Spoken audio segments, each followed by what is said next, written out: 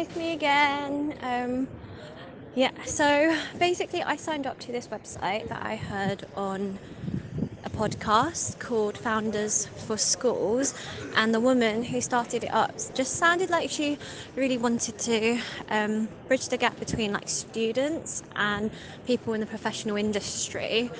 And so I like the sound of that, so I joined it a while ago, and since then they've been like sending me requests to go into their schools, and like I got really scared. I was like, oh my god, because you know when you sign up to something you don't really expect anything, and suddenly they reply and it's like, oh shit. I was supposed to go to the school last time, but they cancelled. And today, I actually went in because it was like 20 minutes walk from work, and it was like careers advice, careers counsel. No, it's more like talking about your career. So, yeah, I just came out and like my voice wobbled so much. I was so scared. I thought I was going to throw up. Like, I just wasn't really. I prepared, and Phil helped me prepare, which was so good. It helped so much. But yeah, like, oh my gosh. Like all these kids were looking, and like they looked bored, and like they were gonna fall asleep, and I was just like, oh my gosh. And like the only question they asked were like, how much do you get paid? And I was like, oh shit. But yeah, the other woman who did it with me was just really, really good at public speaking. She was like really animated. She's really smart. So she got on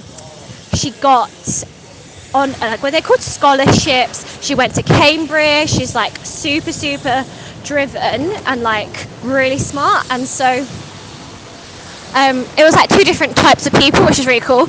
And yeah, so I connected with her on LinkedIn because I started asking her about Mad Hat, and she quit her job because sorry, it's so loud.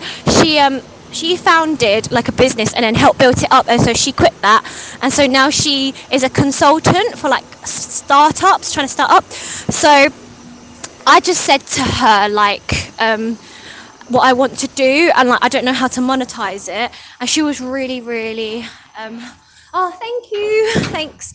And she was really, really like supportive, and then she just said like loads of companies do start up with like a community, and gave me like some advice and stuff.